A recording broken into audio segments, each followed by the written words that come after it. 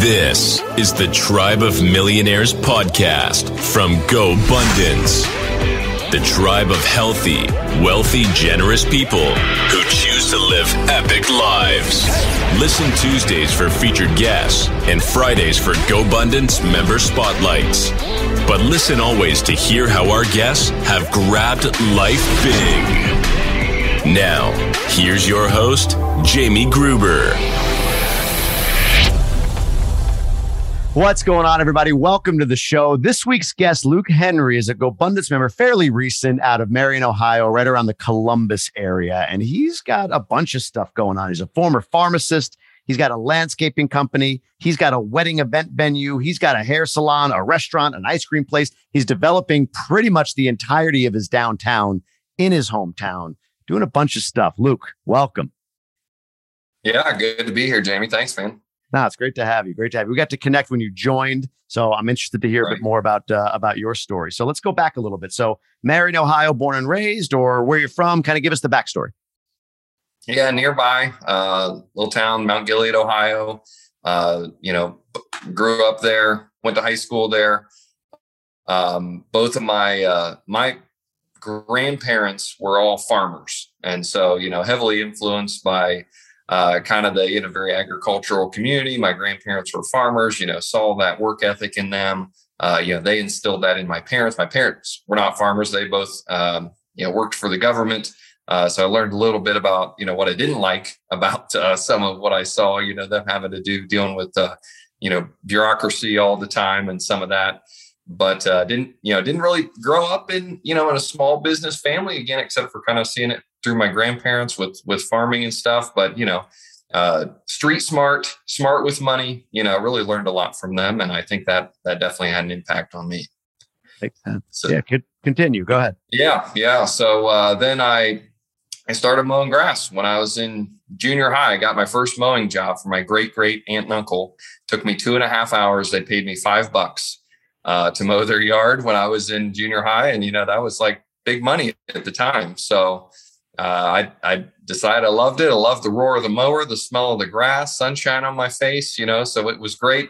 So I decided, I could make a buck doing this. I'm going to go for it. So, picked up a few more lawns and, this is kind of the story of lots of, preteens and teenage kids and, had a little money in my pocket, bought a little nicer mower, then another one. And then I got my driver's license and a trailer and another mower. And, that became a means of putting myself through pharmacy school. So I went and got a doctor of pharmacy degree, put myself through pharmacy school doing landscaping, and then was a pharmacist for a couple of years, as you should be, having spent all that time in school.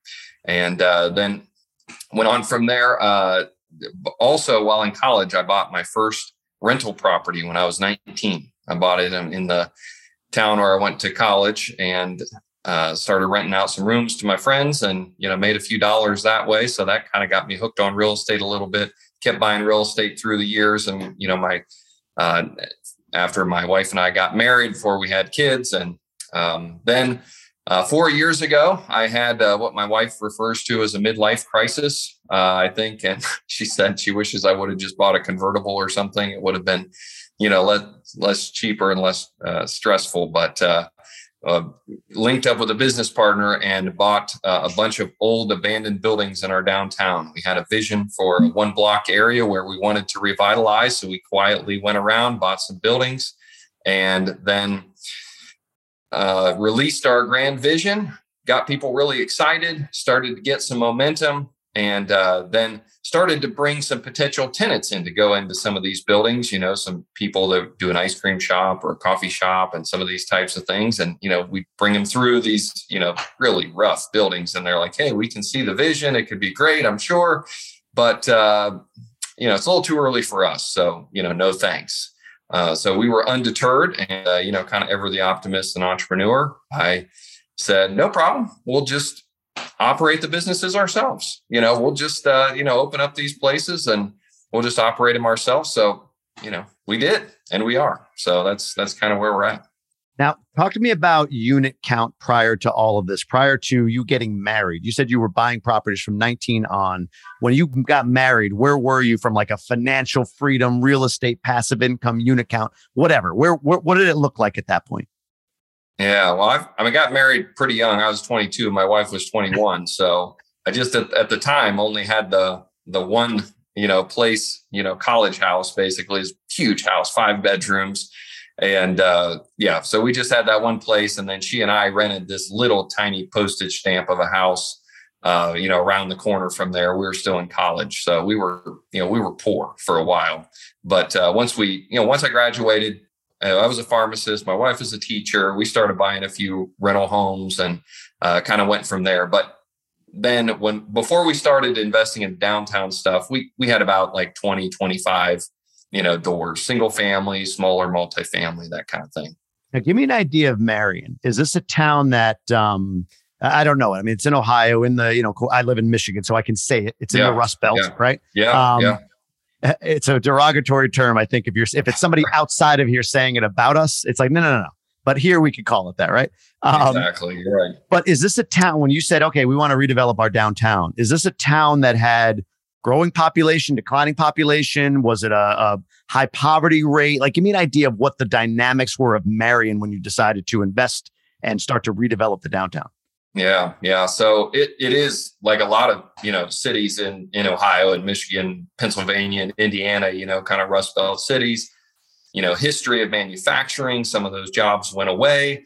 A few decades ago, the downtown was, used to be where it's at, where, that's how it is in a lot of towns our size. So to give you an idea, it's about 35,000 people in the city, 65,000 people in the county. So not super tiny, but, not a metropolitan area by any means. But, I mean, Marion kind of, had a bad rap a little bit with, just for the same reasons as a lot of cities of the size do, drugs, and, some, rough parts of town. Again, the downtown had just been, kind of neglected for a few decades when, things went to malls and to other places, and the downtown was no longer the community center of the city. And so just a lot of the buildings had fallen into disrepair. And the block where we started was actually the oldest block in Marion. So The first building that we bought was actually built in 1832. And some of the buildings were built in the 1850s, 1860s, 1870s. So these are some of the oldest buildings in our community, and they are in rough shape. Even the ones that were, nicer had, some structural issues. And, the one of them, it was a saddle shop when it was first built. You think about it, like they didn't have cars. The place where people get saddles for their horses. It's just a tiny, brick place. And then they kept building onto it as the years went by. Pretty cool though, right? It's got amazing history, the significance of it. How, if you don't mind me asking, how much that first building, what was it? Like, give me an idea, like retail space with some like what was that building and what did you have to pay for that building? Yeah. So that building, our very first project, this place that we bought several of them at once before we kind of, released our plans. But our very first project that we completed, when we bought it, it was a tattoo parlor and it was a dark, dingy, tattoos and piercings and, just kind of a sketchy place. It had been that for like 20 or 30 years. But it was the building that was, almost 200 years old. We paid $20,000 for it. And, it was just dingy and, kind of nasty. It was a 2-story building, nothing upstairs. And then just the single tenant space. So it was one of the smaller buildings that we have, but we put about $75,000 into it. And then that was the one that we turned into an ice cream shop. So now it's bright colors and, we took off like 7 layers of flooring and we took off, 3 layers of paneling and then broken plaster behind that. And we're just chipping away all this. And we found a wall that was actually made of limestone, not even brick, Ohio limestone from the 1830s. Just, super cool. We made that like an accent, kind of statement wall as soon as you walk in the front door. But That was our very first project. So what was the bet you were taking on Marion? So, and I want to talk about, like, maybe just we'll advance and say, well, like, now what do you own and all that? We don't have to go building by building, but what is the bet you were taking on Marion? Like, what did you see? Was it just nostalgia? It ain't that expensive. We can swing and miss and be okay. I got a good job. My wife makes a good living. We got these other 20 units of real estate. My partner and I are going to it's just like, hey, we love this town. We want to do it. Or were there some dynamics in play that you saw coming that got you out in front of this? Like, why do it? Yeah. It was a little bit of all of that. So, my business partner and I had just known each other for a year or two. He kind of started the same way as me, single family homes, rentals, and he had some interest in downtown. I had a buddy of mine that had done a lot of work in another community in Ohio and was having a lot of success and building momentum. I'd introduced them, and, so we're just kind of like seeing that this could be possible from others. And then, we looked around and saw the need, and we had lunch one day and we sat out on the front. There was one restaurant on this block where we bought most of our buildings, and it had been there a while. A lady with a great personality, good food, Argentinian, lady. And she just has a big personality and, was able to keep this thing afloat. And, but we sat out on her front sidewalk and we looked around at just all these buildings. I mean, most of them were vacant or had been underutilized for many, many years. And, I said to him, if we don't do it, who's going to? Who's going to fight for our community? Who's going to do this stuff? We believe that it could be, longer term, also, economically viable and hopefully fruitful for us. But, it was kind of just a play of, this is our community. This is where, my wife grew up in this community. I grew up one community over. Our kids are going to school in this community, and we want it to be better, for our kids and for, the people that we care about. And so, if we can love this one little block, if we can make a really big impact on this one little block, and this is in the heart of our community, those ripples we believe could be seen, rippling out from here. And so, we did see some other signs of momentum. We saw some other people that were either talking about or had done some projects downtown, and they were starting to get the ball rolling a little bit. And we saw, some other things coming to town, and just some of the signs that were like, okay, I see some glistening here that there could be, some really good things coming. And, we'd seen some cool things open and close. Unfortunately, in the downtown, we'd see a new restaurant, we see a new store come, but there just wasn't enough like critical mass to get people, to really adopt it as an entertainment district. So we said, if we could chunk off this one block and we could, make it a place where people would come for dining and entertainment and community, then we could really turn this into something that, would be a draw, not only for our community, but for others, to come in and be able to, spend time together and shop and eat and, do those fun things. I'm very curious about the ripple effect. But before I ask that question, just sort of take me from that building to now. And if you could, in this, paint the picture of downtown. When you say block, is it a 1 street, 4 block downtown? Is it, like 2-3 streets wide and there's like 7-8 blocks total? Like, give me an idea of downtown and tell me what your, where you are today with it. You've got these different businesses, but how many buildings do you own? Maybe as a percentage of downtown. Just give me context for what this downtown looks like and what you have there.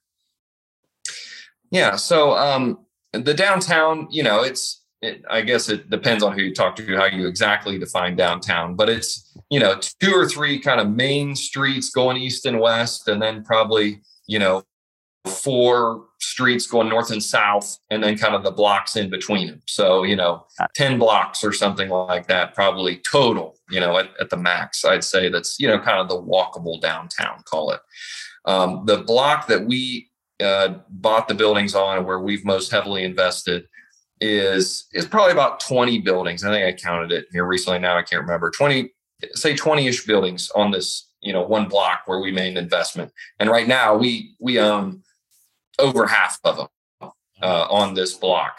And we bought 8 before we kind of told anybody what we were doing. We just went around quietly and kind of brokered some deals privately where there was a couple that were for sale on the market. There were some others that we just kind of heard the people were, maybe interested in selling. They weren't doing anything with the building and some of that. So that was where our main focus was to start.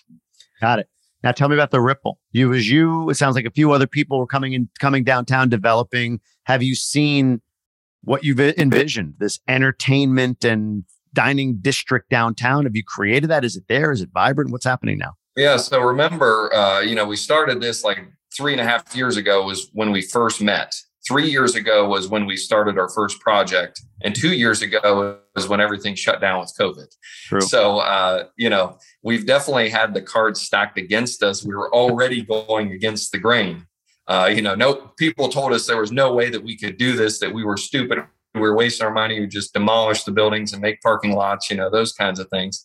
And we're like, no, we can do this. And then COVID came and then we're like, oh, maybe we can't do this. This is really hard because our next project, kind of our flagship project, was our wedding event venue. And this is where I'm sitting. I'm in the bridal lounge part of the building, but it was a building that had been vacant for 40 years. There had been a fire in the 70s and nobody had ever repaired it. It had just been used as just basically a warehouse for a contractor who wanted a cheap place to, hold all his extra materials and junk and dump his extra debris when jobs were over and everything. And so we saw a vision here for a wedding event venue that was really cool, exposed brick and exposed beams and original hardwood floors and an outdoor courtyard with a roll-up glass garage door where we could seat people for weddings. And that's what we created. It took about a year. It was about $1 million project. It's our very, first big project. And, banks didn't really want to, work with us. And even though we had, other real estate and, had other businesses, that we thought we could prove, banks weren't real interested in the project and nobody had proven that, this type of thing could be viable. So we did it. We finished it. It was gorgeous. We had our first 5 events there. We were open for 3 weeks. We had booked 30 weddings before we even finished the construction project. And then we were shut down for COVID for 2 months. And so it's been a rough go, but now we're kind of back, fully operational. We had about 50 weddings last year, 50 weddings this year. People are coming from states away. We get a lot from Cleveland, Ohio, Cincinnati, Toledo. We've had couples from Detroit, New York City. It's really crazy, but it's turned into a great thing. So that was kind of our flagship thing. And then we've, built out from there. Meanwhile, as we've been doing this on this block, we've also seen a microbrewery that opened on this block. Really nice, really popular. New restaurant, a barbecue restaurant right across the street. There's a corner grocery store that's a great amenity because we're not only doing commercial, we're doing residential, loft living as well in these places. So, we're starting to see more and more of that other momentum. Several new boutique stores, 3 other restaurants just opened in the last 6 months. So, within, a block or so. So we are really starting to see the momentum and the ripple effect as we're going forward here. Are your restaurant, ice cream shop, hair salon, are these businesses becoming profitable at this point? I mean, that's a great point about COVID. I mean, it's how soon we forget. Not that it's, quote unquote over, I guess, but it's over. And are you seeing, are these businesses starting to become more viable? These other businesses that you own? It sounds like downtown's booming. It's starting to really boom. But are you seeing the impact yet, or is it more maybe a summertime thing that you're anticipating? Yeah. We're really hoping that this is going to be kind of the first year, like somewhat, COVID free. Even last year there was, a few months in the summer, we're like, man, this is good. This is, this is what we were hoping for. We're getting there. And then, it kind of dove down again. But this year I think is really going to be the one, where we start to see, more and more momentum, a lot more, again, walkability, people getting out, even last year, a year and a half into COVID, numbers were way down. And so when you're already, again, trying to train new habits with people and that sort of thing, when you then have a percentage of people that you don't even have an opportunity to reach because they're not leaving their homes or they're not going out to, eat in restaurants and some of that kind of thing, makes it, even more challenging. Interesting. Yeah, downtown here, it's funny. Today, I did a spin class or whatever, and then I went to this little market, like a natural market. They make smoothies, like, all natural smoothies. So I called them, I ordered it, I walked in to pay, and it was like, whoa, where's the plexiglass? They took the plexiglass like barrier down. They're like, yeah, so I think people have kind of moved on, whether we as a society are supposed to or not. I think people are starting to move on from this whole thing. That's amazing, man. I want to ask you this, so let's start with this. I want to dive in a little bit on 4 years ago. You mentioned your wife called it a midlife crisis, right? So you go through this thing, and rather than buy the Corvette or the convertible, like you said, you buy a city, or you start the process at least of buying a city. Right. Take me through that period. I mean, midlife crisis, maybe not. I don't know. But what was going on for you? You were a pharmacist. You had success. And this is near and dear to my heart, obviously, with the whole, I think we're about the same age, right? Like that 40-ish range. And you start to get more perspective on maybe how fast life goes. And tell me about what happened that made you say, enough with the pharmacist thing, and I'm going to go this route. Yeah. Well, honestly, I hadn't been a full-time pharmacist since 2009. I was only a pharmacist from 2007 to 2009. Spent $200,000 on pharmacy school, worked 2 years. And then I worked a few years after that, kind of like contingent part-time and stuff. Like through 2017-ish, maybe? Is that when you kind of like stopped altogether? I think so. And that's about when I let my license lapse. I just said, I'm literally never going to go back to doing that. I kept paying, doing my continuing education and stuff like that. And I kind of had this whole like little ceremony. I went out in the driveway with my wife and burned my pharmacy license, in our driveway, and just said, it's like kind of, ceremonial and symbolic of the fact that, like I'm never going back to, feeling like I have to work, for somebody else. We've created this life, and we've created businesses. We're giving others opportunities. We're creating opportunities for ourselves and our family. And, we're never going to go back to that. So 4 years ago, I was, 35 years old, and I built a pretty, successful business. We were making a little money there, and had, again, 25 rental properties, and they're paying for themselves and creating cash flow. And my wife, didn't work. She stopped teaching when we had our first child 11 years ago. And so, life was kind of good. I mean, we were kind of cruising, but kind of had this feeling just, I really want to, leave a lasting impact on our community. And I saw this need, and I said, I believe that I know business and I know real estate well enough. Little did I know, I knew nothing about developing commercial real estate. I mean, I look back now and it's like embarrassing, like how naive I was to think, about some of these projects. But, it's like I'm the type, and, my business partner's just like, just figure it out. I mean, we know that we don't know much. We don't want to be completely foolish. We tried to educate ourselves a little bit on some things, but, sometimes if you knew how hard it was going to be, you may never start. So I'm just like, we'll just do it. We'll figure it out. We're committed. At that point, we had a lot of skin in the game, and there was only one way that we could go, was out of the hole and towards the vision. I love that, man. I think it's jumping in the pool, right? You don't commit until you're in the pool. Now you're wet, and now you got to figure out how to swim in that pool, right? Like, but to your point, it's anything. Parenthood, you don't know. I mean, you could plan for your kids. Of course you do, like, I make sure I have all the right stuff, but you don't know until you have the kids. And when you've like, oh, there's 20 years of trauma. I just created 20 years of trauma, right? Whatever, right? As a real estate owner, you can listen to every podcast in the world. You can listen to read every book or whatever the case may be. But until you own the property and a sewer pipe goes, or, what code, what zoning, what is all this? Right. Until you are in it, you can't know it. So you're right. You have to dive in. I heard Arnold Schwarzenegger, a quote from him is something like, I hate plan Bs, right? Plan B is like this idea that I can go back, like, screw that. You go forward. And that's what you did, right? Burn the damn license for real, right? Like you're going forward, you're rolling. Wow. All right. So you build all this, you're here today. How are you running?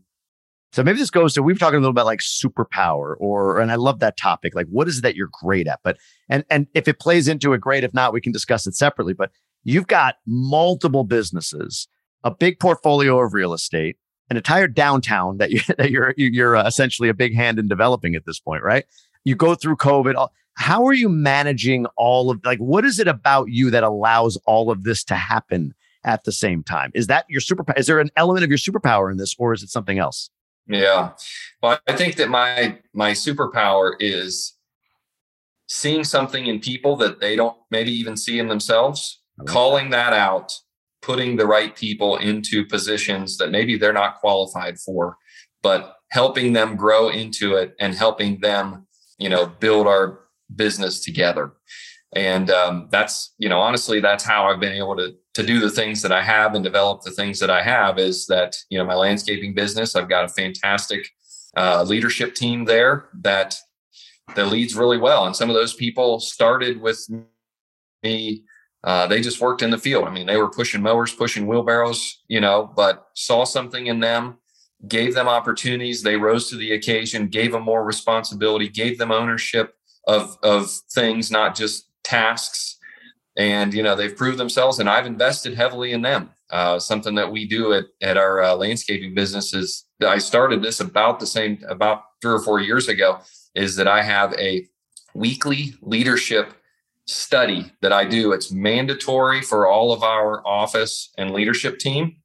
It's mandatory. It's every Wednesday morning for an hour, and they get paid. But we just talk about leadership. And so we'll listen to podcasts, we'll do books. I'll do teaching just on, random things I've learned. We talk about personality assessments and just all kinds of leadership things. And it's completely multiplied our capacity and the effect that we're able to have. And now over on the real estate side, I've also, I believe, been able to do that same thing, pulled some people in. They weren't property managers. They weren't working in real estate before, but I saw a spark in them. I saw some street smarts and some drive, pulled them into the fold, have invested in them, taught them. And now they're doing a way better job than I ever could have done at running these different elements of our businesses. And it's really, really gratifying. That's what gets me up in the morning is, hey, I'm going to have the opportunity to give somebody an opportunity. And then we're going to, build something really special together. So are you at this point, would you consider yourself passive in your businesses? Or are you active? I mean, obviously you have activity like the leadership training every Wednesday, that sort of thing. But as far as the day-to-day operations, where are you in that? Or is it different phases at different businesses? I'm kind of curious. Yeah, it's really kind of a dichotomy, because I have this landscaping business that's 20 years old. And, I have a great leadership team there. I have people that have been there for a decade or more, and, they're helping run that business. So I'm almost passive there. And we have a pretty good, big team. I mean, it kind of ebbs and flows seasonally through the year, but I mean, we have 100 people at a couple of different locations. And so we have, great leadership there. And so I'm somewhat passive, more visionary, more just doing the leadership teaching, kind of coming in for kind of special projects and that kind of thing. And then I, a few years ago had these little baby businesses that were just getting off the ground and, had $100 or $200 or $300,000 in revenue. And I mean, it's just very small. And I'm like more active in those than I am in the big business that, is doing a lot of revenue and has a lot of team members. And so it was just very bizarre, my days, those days where it's like in this business, I'm like, helping sweep the floor and, like coach on disciplinary action and, sitting in interviews. And this one over here, I'm just talking about, where we're going to open our second location and where that's going to, how many vehicles we need to buy and stuff like that, just very high level. So it's been a kind of a crazy journey, to go back and forth between those in any given day. I mean, it's just, you never know what it's going to be. I want to talk about COVID here in a second and just kind of where you've gone with it. But I think this plays into it. Labor has been, it seems like a post-COVID problem, right? I actually just did a post on this for my, my personal brand is about living into what fulfills you, right? What you've done essentially. Mm-hmm. And one of those things that people fear if they have a W-2 job, they're highly paid. Is like, oh my God, the security. I'm like, I don't think that exists, first of all. And second of all, if there was a time to quit, this is the market to do it, right? If there was a time to go do something for yourself, like talent, there's maybe enough out there, but there's more demand for it than there is supply. Like I'll give you for instance on landscaping. We just got a letter from our landscaper we've had for 5 years, spring cleanup, fall cleanup. We pay in advance with great customers, right? They come every week. we don't have enough labor. We can't handle your account anymore. So now we're scrambling to find another one. How are you finding with all these businesses that you run? How are you finding? You have a secret here. the labor, the people to come in and work in your businesses right now. Yeah. I mean, it's definitely been our biggest challenge. I mean, starting with COVID, I think so much of it comes down to the people that started, this year, last year, even, in 2020, trying to do the right things to attract people were like years too late. I think that I don't know that we have a secret. I wouldn't go that far at all, but I would say that, this has really separated the great cultures from the mediocre or terrible cultures. And I think that, what we have is a great team that get along. We really work to keep our values aligned. We want like-minded people. We want to make our place fun to work. We want to reward our team members, appreciate them. And, and today, of course, you have to be competitive on wages. And we've significantly increased across all of our businesses, what we're paying people the last few years. I mean, they've accelerated significantly. But beyond that, I believe that each person has a need to feel like their work matters, to be able to connect what they're doing day to day with the mission of the organization. And they have to feel, appreciated and that it's a good place to work. So, I mean, we went kind of back to some very fundamental conversations about, in our landscaping business, for example, to say, we have a meeting and I say, hey, what do you do? I asked one of our field staff members, they say, oh, I mow. I blow leaves. I cut blocks for patios. I said, no, you give people the gift of time. Jamie, I mean, you see that with your landscaper. It's like that gives you time with your kids on the weekend. It gives you time to go see your parents and travel and, those sorts of things. We give people a place where they're making memories with their families, where grandparents can spend time with their grandkids and, have time that is irreplaceable. And so I think when we can transcend just the daily tasks and make sure that people are connected to the mission, they're aligned on our values, we're reminding, why we do what we do, how we do what we do. I think those are the things that stick for the long term. Yeah. Do I occasionally have somebody that leaves me for, $3 more an hour to go work for a competitor? Yes, but not very often. And more often we're bringing people to us that are just like, I didn't feel appreciated. I didn't feel like they, really cared if I came or not. And, we're bringing a lot of people into our different businesses, as I mentioned, from outside industries. It's kind of the big shakeup, the great resignation, right? Where, good people are out there and it's just a matter of finding them. They're probably not already working in a business like one of mine, but if they've got skills, if they've got, what it takes, then we can, attract them and we can train people how to do, unfortunately, I don't run, brain surgery outfit or anything like that. We're not building rockets, I mean, a lot of the stuff that we do is fundamentally easy, but it's not, not dummy proof. We need good people but we can train them how to do the stuff. Yeah, no, we interviewed Jeff Hoffman. Anybody can go back and listen to that episode. He's multi-billionaire founder of Priceline and Booking.com, owner of the Marlins, part owner of the Marlins, all that. He's just an amazing guy. And we talked about labor and the new version of it today. And you just touched on it, right? You're bringing people in from other industries. And I think that investment in individuals that you bring in, as in like, I want the best for you. That's what you're essentially saying. I want the best that you can get for you. Yeah. That's such a simple thing, but I think it's lacking because he said it. He's like, look, people don't want to go work for Apple for the next 30 years now. They want to work on the iPhone 14. And then maybe if it's the right fit for them, that's talent, right? They'll work on the iPhone 15. Yeah. And he even said those that come in and say, I want to work for the next 30 years. He's like, be careful. Those are more parasites, right? Like, I just want you to pay me no matter what I do for the next 30 years, essentially, versus no, I believe so strongly in what I deliver that I want to do this next project. And I don't know how that relates to landscaping, but I want to do this next project or this next thing. I want to be on this next season, right? And then let me see where it goes, because I know I'm good enough to be invested in by anybody. Like, that's what recruiting talent is. And it sounds like encouraging that. You're encouraging the growth and development of people, period. I don't think you're trying to like yeah, hey, only be here for a season and then go. I mean, obviously you want to keep no. good people, but your way of keeping good people is investing in them. And I think that's such a key component of where we are today. I think it's a post-COVID correction, to be honest with you, to some extent. We've got to, we've got to be able to see beyond people in their role. I mean, I remind our, leaders frequently that our people that work in the field, they're not units of production. They're people.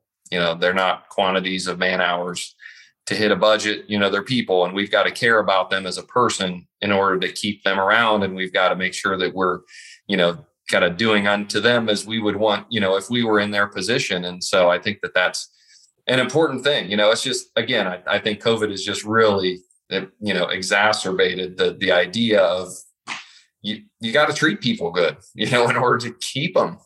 There's some crummy workplaces out there, and, we don't want to be one of them. So, working real hard to do that. No doubt.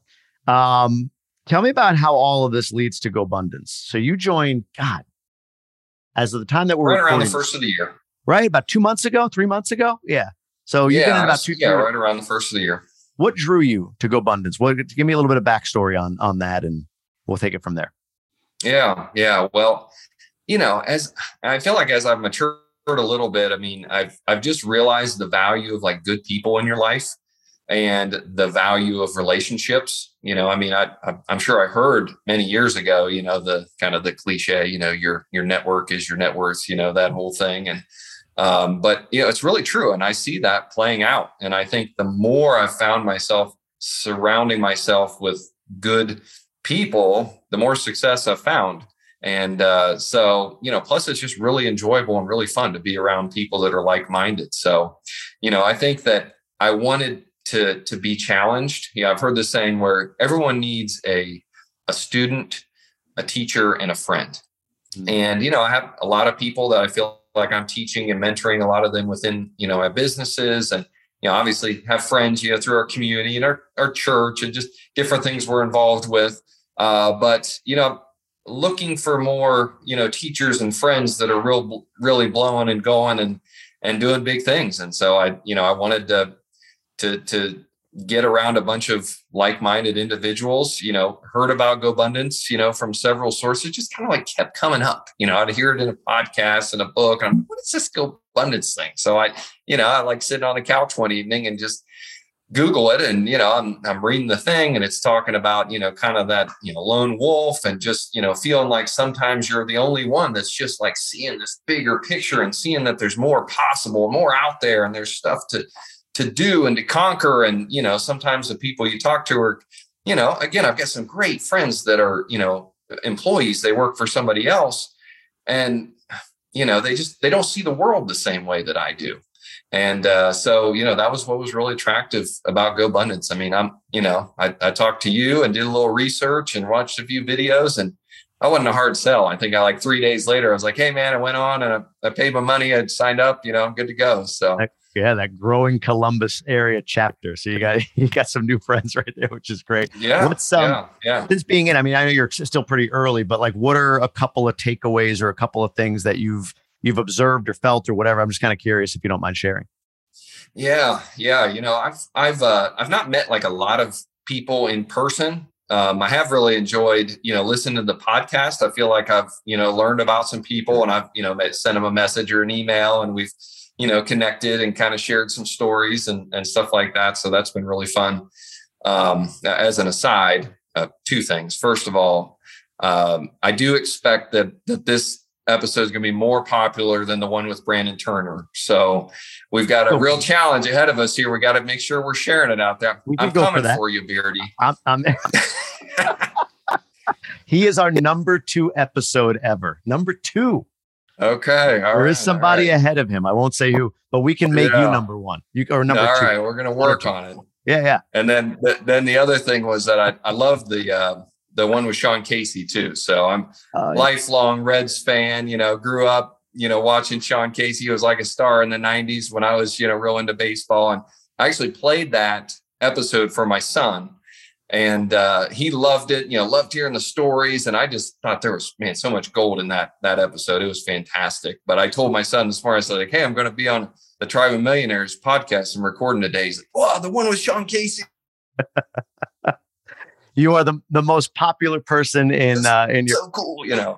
Yeah. I'm like, but yeah, you know, when I've talked to people when they've been on the podcast, or I've, you know, connected with some people on social media and, you know, listened to their podcasts and some stuff. And it's just, no matter who I talk to, I already know before I talk to them that they're a go-getter. They think big.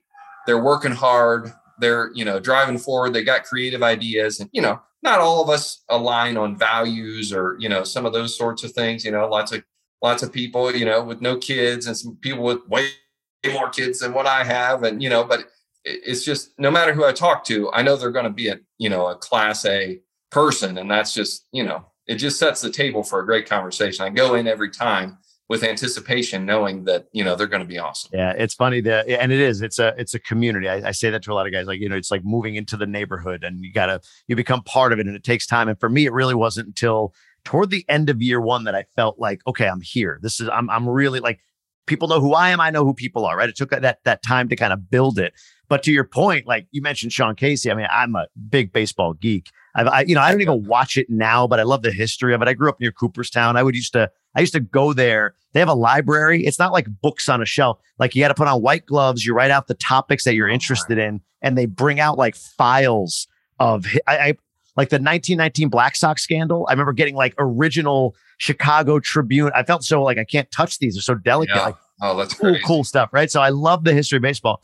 So with a guy like that, like, I can't, before I joined GoBundance, like we were texting the other day, you know, he had a family thing going on that I knew about, and we went back and forth on text, just checking in with one another. And his podcast, I don't know if you watch it, The Mayor's Office, is like ridiculous. So it's him just bantering with other guys, like, you know, Ken Griffey or whomever about baseball, but it is cool. It is neat to see all of that. So anyway, I'm sorry, I had to jump in on him, because he was probably, other than this one, he was probably my favorite episode that I've recorded. So yeah. Well, other than this one, that goes without saying. But no, he's a great guy, and I really, really enjoyed that one. Yep. So if anybody listening, if you haven't heard Sean Casey, if you like baseball at all, I mean, just the way he tells the stories. I mean, like a couple of those stories he told, like, you know, I was just like, man, I felt like I was there. You know, it was awesome. Right? Yeah. I'm in that final at bat in the World Series. Yeah. But what's so cool about that is, and what I loved about him, not this is like a Sean Casey episode, I'll have to send this to him afterward, but is he related it to things that are peak performance related, right? Like habits, and like he goes back to his breath work in that last at bat, and clearing the sound of the crowd, and going back to these fundamentals where he lines up the bat. I mean, just so cool to hear how he literally went just back to the repetitions he put into a 20-year career or whatever, the basics, right? It applies in business, it applies in personal development, it applies everywhere. So yeah, Sean Casey getting some pub today. His ears are ringing right now. yeah, exactly. Wow. All right. Anything else? I'm curious from the COVID era through now. Is there any other key learnings that you had before we jump over to the one sheet and talk about that? Any other key learnings or things that you did differently, whatever it might be, family, business, relationships, post-COVID, what you learned from COVID? Yeah, there's, you know, COVID's like been one of those things. And we're like, literally, when we were recording this, like literally 2 years ago, and the day was when, you know, everything shut down. Yes, I mean, it's St. Patty's Day right now as we're recording. You're right. It was right now, 2 years ago. That's crazy.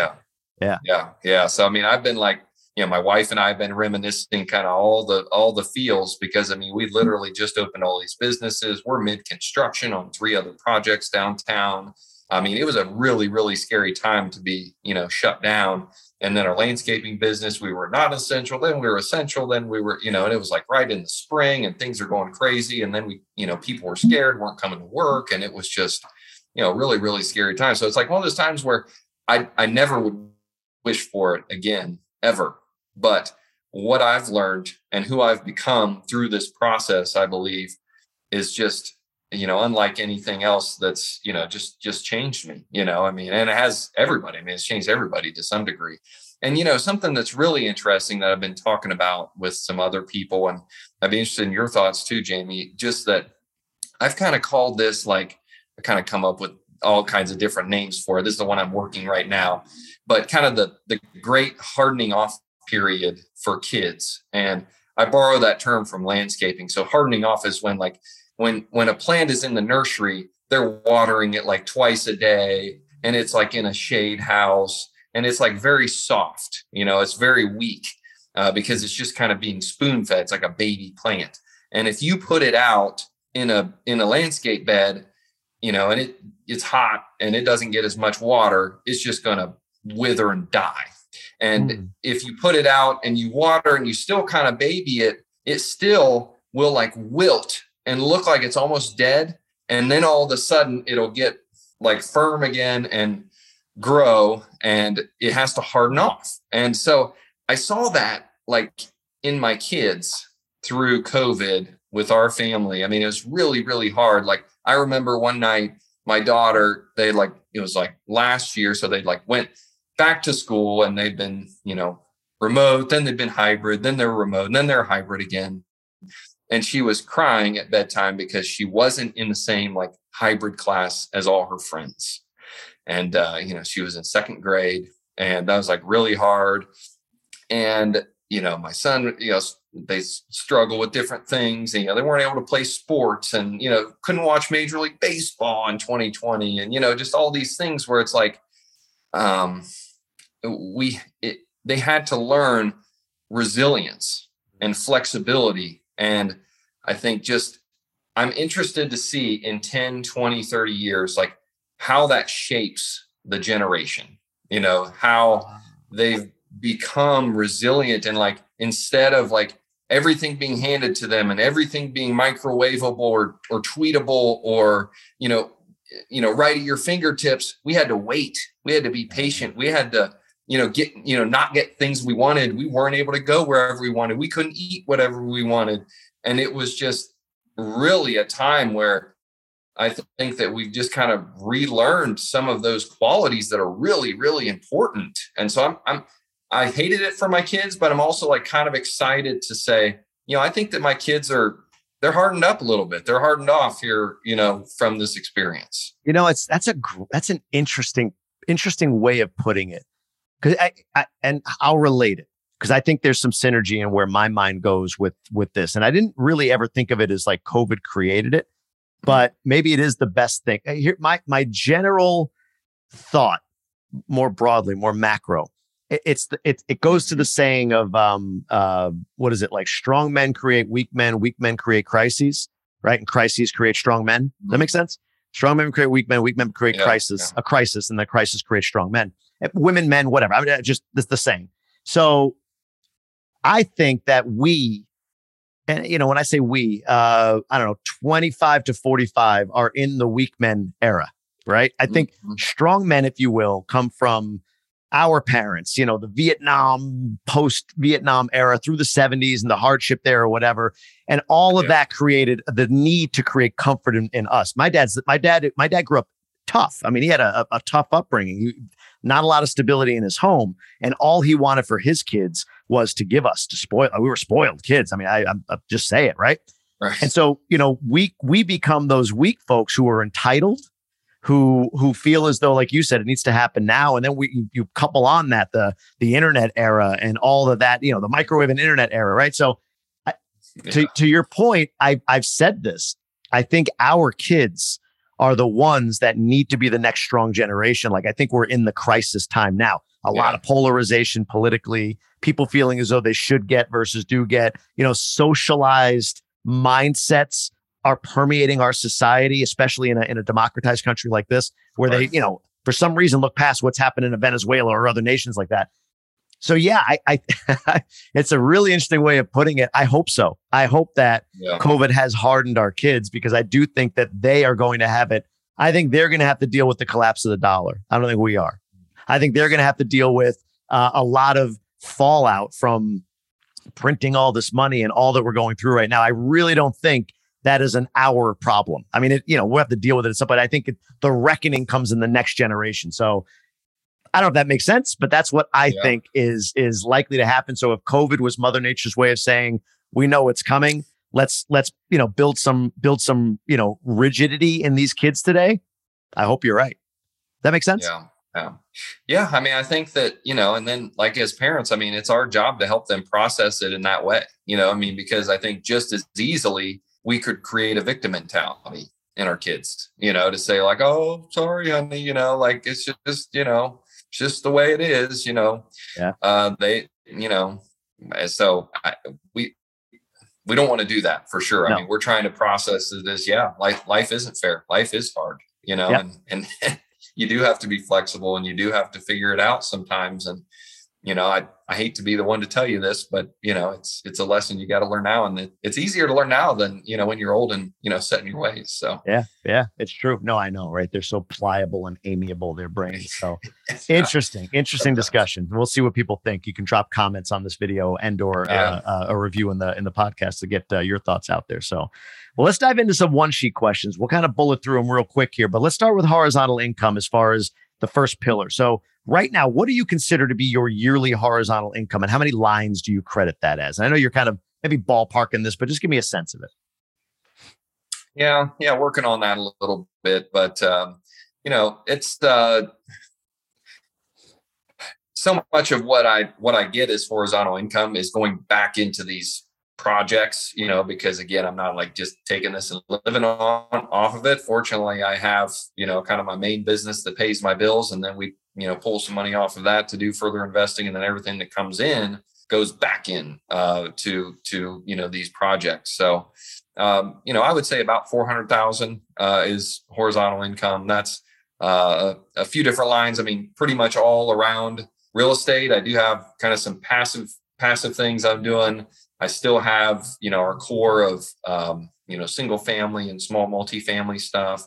And then all of our commercial and mixed use that we've done. So, I mean, we bought about $4 million worth of real estate last year, pretty much, all downtown. And I mean, this is all in COVID and stuff. And I mean, we did a couple $1 million worth of renovations during COVID. I mean, it's interesting, right? I mean, I know we're kind of moving past the COVID conversation, but it permeates so much of what we're doing. And the way that we lived through COVID, I think, is a lot how we process COVID. I mean, our lives never stopped. In fact, for the first few months, I mean, I'd never worked so much in my life. I mean, I was working 7 days a week, with all the different regulations that were coming down to all these different businesses, different for office, for field work, for entertainment venues, for restaurants, for hair salons, I own all the across different industries.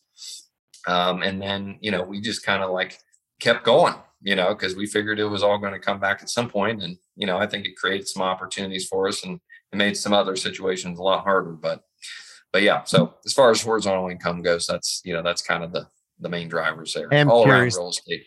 That first building built in the 1830s, you paid $20,000, put $75,000 in. Do you know what the value is today on that?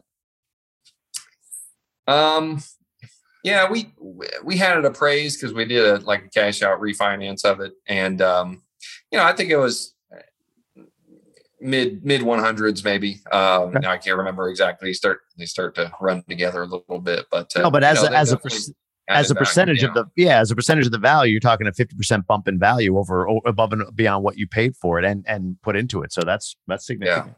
Significant. Yeah. Now, so 400,000, what percentager do you consider yourself then at that point? Yeah, I don't know. So like you said, you invest a lot back in. When COVID first hit, did you stop investing? Like, did you say, okay, let me turn all that horizontal income into, income for my family? Or did you kind of keep the same thing going? Yeah. I mean, I've always been fairly, we live a modest lifestyle, for the income that we've had for a number of years. And I mean, I think that's what's created a lot of the opportunities that we have. We've been we're relatively debt averse, kind of as, in our early married years and some of that. So we were able to, save and, kind of snowballed real estate investments. We had some equity to pull out when we needed to and things like that. So, yeah, I forget where I was going with that exactly. Yeah, no. So back then, so you were able to cover your life. Yeah, you were able to cover your life through COVID with horizontal income, it sounds like. So that would make you, at least for that time, 100%. Or if you needed to, you could turn that on. Yeah. I guess, right? We'll go with it. Yeah. We'll go with it. Yeah. Yeah. Let's go over to age defying health. How about weight and body fat percentage right now? Yeah. So I've actually, I think I lost 10 pounds since I joined GoBundance, and not necessarily any direct accountability, but I think that I just knew that that was going to be like a focus. And then I started doing like weekly weight measurements to plug into my one sheet, and I don't even share it with anybody. It's just kind of a self accountability, but isn't interesting. The old saying, like, what gets measured gets improved. Yeah. And so I've just, made improvements there. So I think I'm about like 16% body fat and, 188. I just weighed myself this morning. So there you go. What's the diet and exercise routine for you at this point then? What are you doing in those regards? Yeah. So, try to eat, pretty healthy. I'm a big like Miracle Morning practitioner, and Hal Elrod, Go Bro. He was one of them. Another one that mentioned, in a podcast or something about GoBundance, and that was another like, what is this whole GoBundance thing? But yeah. So I run basically 7 days a week in the mornings as part of my Miracle Morning routine, and that started like really heavily at the beginning of COVID. It was kind of like my coping mechanism. I'd kind of like been running for a few years, 3-4 days a week. But, when COVID started and I was working 7 days a week, and it was just like crazy. That was like my time. I'd listen to something positive and run, and man, it just, it's changed my life. Really, I think that just that time, the process, and, I had some of my best ideas when I was on the treadmill in the basement, about how I was going to overcome some issue that we were dealing with or whatever. Amazing how that happens, right? Yeah, 100%. It is. Family, you mentioned you're married. I'm going to get about 17 years married at this point. Does that sound right? Yeah, that is right. Okay. And right. What about kids? 2 kids, boy and a girl, 11 and 9, Emerson and Olivia. So yeah, 3rd and 5th grade. Very cool. Have you seen like you mentioned the hardening? Is there like a specific example that you could see with your kids where they showed that grit, if you will, as a result of COVID?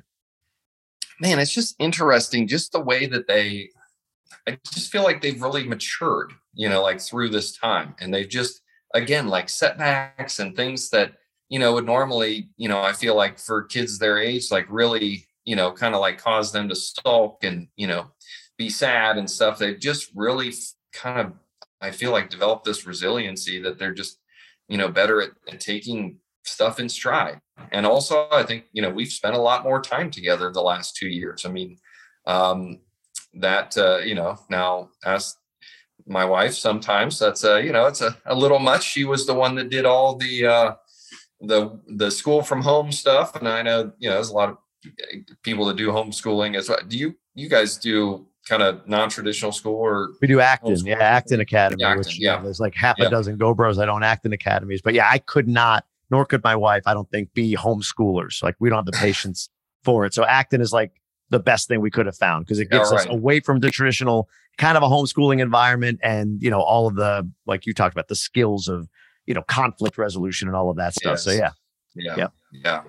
But we spent a lot more time, and they work in our businesses. I mean, they cool. They work.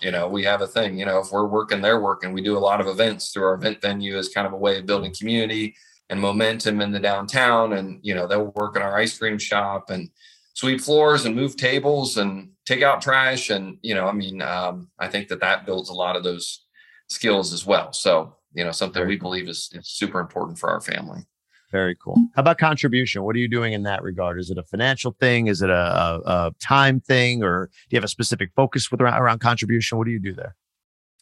Yeah. So, we're involved in our church. We give through that, both time and money. We've done quite a bit with like clean water projects the last few years. We saw the impact that had in some developing countries. And we're a part of a event called the Global 6K for Water. Some people might have heard that the average person in developing country walks every day 6 kilometers to go get water, and it's usually not even clean water; it's just the closest water that they have. And so it was an event where you walk or run 6 kilometers, a 6K, And then it was a way to raise money for clean water projects. So we headed that up in our community for a few years and really, saw a lot of awareness around that. And again, it was a good teaching experience for our kids and kind of a fun event to be able to do. So, those are some things that are, near and dear to our hearts. That'll prompt gratitude, right? That's what COVID has done, I think, too. But I mean, when I didn't know that 6 kilometers every day just to get some water. Crazy. Yeah. Crazy. Yeah. Wow. Yeah, it is. How about on the accountability side? Are you in a GoPod? Do you meet often? What does that look like? Yeah. So about, 6 weeks into a GoPod. So, we are a very kind of diverse group kind of from all over the US. So we were meeting weekly. We've just kind of modified that cadence a little bit. Now we're kind of doing a little more or a little less frequently, but like we're doing breakout calls with, one-on-one with our GoBros in the pod. So it's been really, really interesting. I think that it's helped accountability. I've already seen a couple of the guys like making like significant jumps on stuff that they're doing in their lives, changing workplaces or starting investing. And so it's great to kind of see, GoBundance as a whole and some of the things that different guys are doing. But when you're kind of like doing life together with just a handful of guys and you really are seeing what they're doing and you're kind of walking along with them, it's very gratifying. I've really enjoyed it so far. Yeah. My pod is every other week. We've always been that way, and it works. It works for us just with our schedules and everything. It really works out well. What about trips? Do you have any adventures coming up? Anything that you're planning to do, whether it's a GoBundance trip or your own family type of trip, anything like that? Yeah. So I am planning on going to Miami. So looking forward. Nice. That'll be my first in-person, big GoBundance event. So really excited about that. But one of our family goals was to travel 8 weeks this year. So that's, nearly double what we did last year. And so, some of that is like, what I know you did, kind of like just going and working from somewhere else, so next week, spring break, we're going down to Florida and going to do it. It's going to be kind of like a little bit of work, a little bit of play. Then we're also meeting with a landscaper, business owner buddy of mine down there. And then we're making a couple of stops places where it's also become our hobby to like study other like communities and like downtown and small town developers. So I'm making some visits like on our way to and from. We're stopping in Nashville and doing a little bit there. So we just love to travel. And then our big trip this year, we're going 3 weeks, kind of all around the US. Out west, we're going to do a helicopter ride over the Grand Canyon. We're going to go to a bunch of national parks in Utah. We've done quite a few national parks. And then one of the things that we're doing is kind of fun and unique is that we have a goal to go to every Major League Baseball stadium, all 30, by the time my son turns 18. So we started when he was 8, gave us 10 years. We lost 1 year in 2020 because there's no baseball or no fans. But so on our trip out west, we're doing Denver and Kansas City and Arizona. And so we're hitting those on our loop out there. We've done, I think, 11 stadiums so far. So we're like a little ahead of schedule, but it's a great way to see the United States. And again, we're a baseball family, so we've really enjoyed doing that as well. So that's kind of one of our, bucket list family items. And we're hitting a few of those and hitting some national parks. And so that's going to be a big trip for us. That's cool, man. The Sean Casey thing is all coming into focus for me now, how big a baseball is. I have Shea Hillenbrand. I don't know if you remember him, but I have Shea Hillenbrand coming out soon too. Unless it's dropped. I don't think it did yet, but he's like, this guy is like fired up. Like, Sean Casey's story, Shea Hillenbrand is like, he calls himself the white Eric Thomas, like the white ET. Like that's what he said he's been called because he's just like he's all go, go, go, go. He's just an amazing dude. Amazing story too. I had no idea the depths he went through in his career. He's a 2-time All-Star, but completely misaligned, I guess, with being a ball player back then. So, wow, fascinating. And I like the baseball goal. I did a 9-stadium tour when I was like 22. So we're working on unofficially getting to all of them. So, all right, let's end this with a question from the GoBundance card game. And the question is, what mentor did you most recently seek out and what did you learn? Yeah. Okay. Put me on the spot here. So, I've been one Well, okay.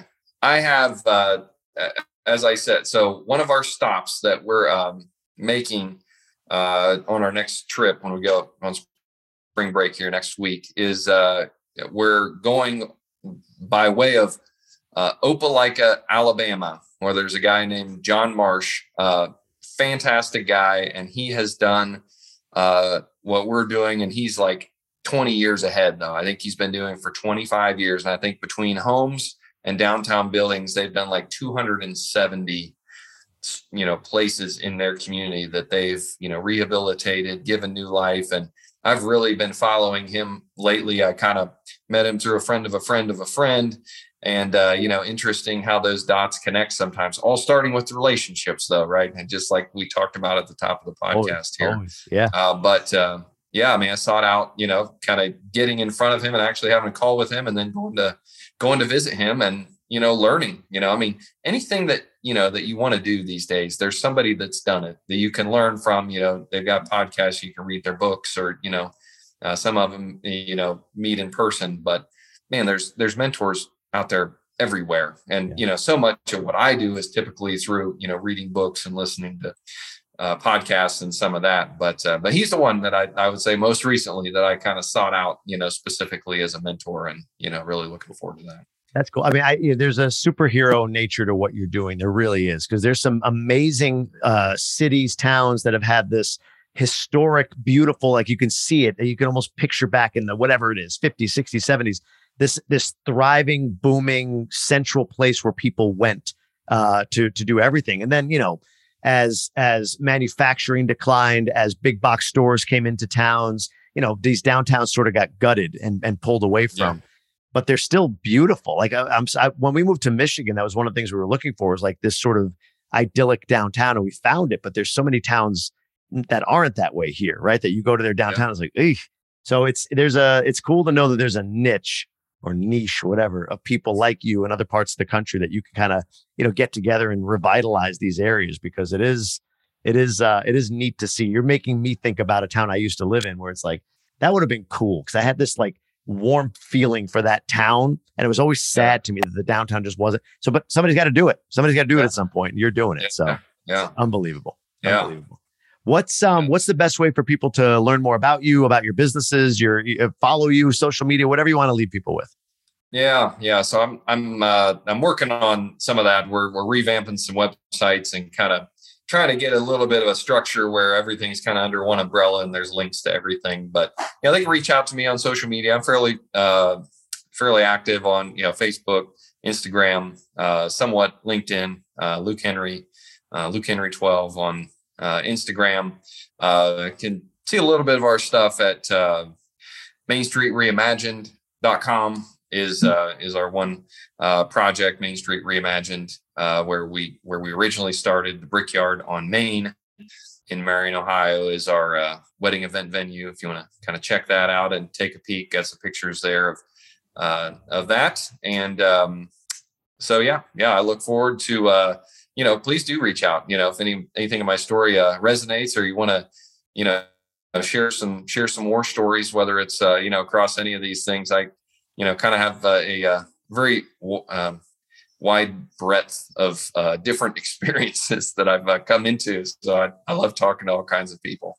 Ice cream to grass to real estate to you name it, right? You got weddings. Exactly. You've got it all. Yeah. You got it all. Done a little bit of everything.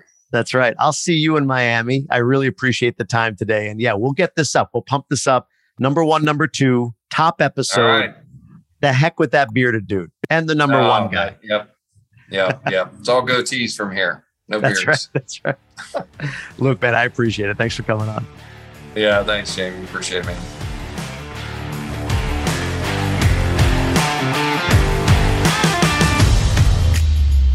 Well, that's it for this episode, but be sure you subscribe for future episodes. Give us a rating and review as well. It just helps us grow the podcast, grow the reach, and give as much value as we can to you on a week-to-week basis. Be sure to go over and check out GoBundance.com while you're at it.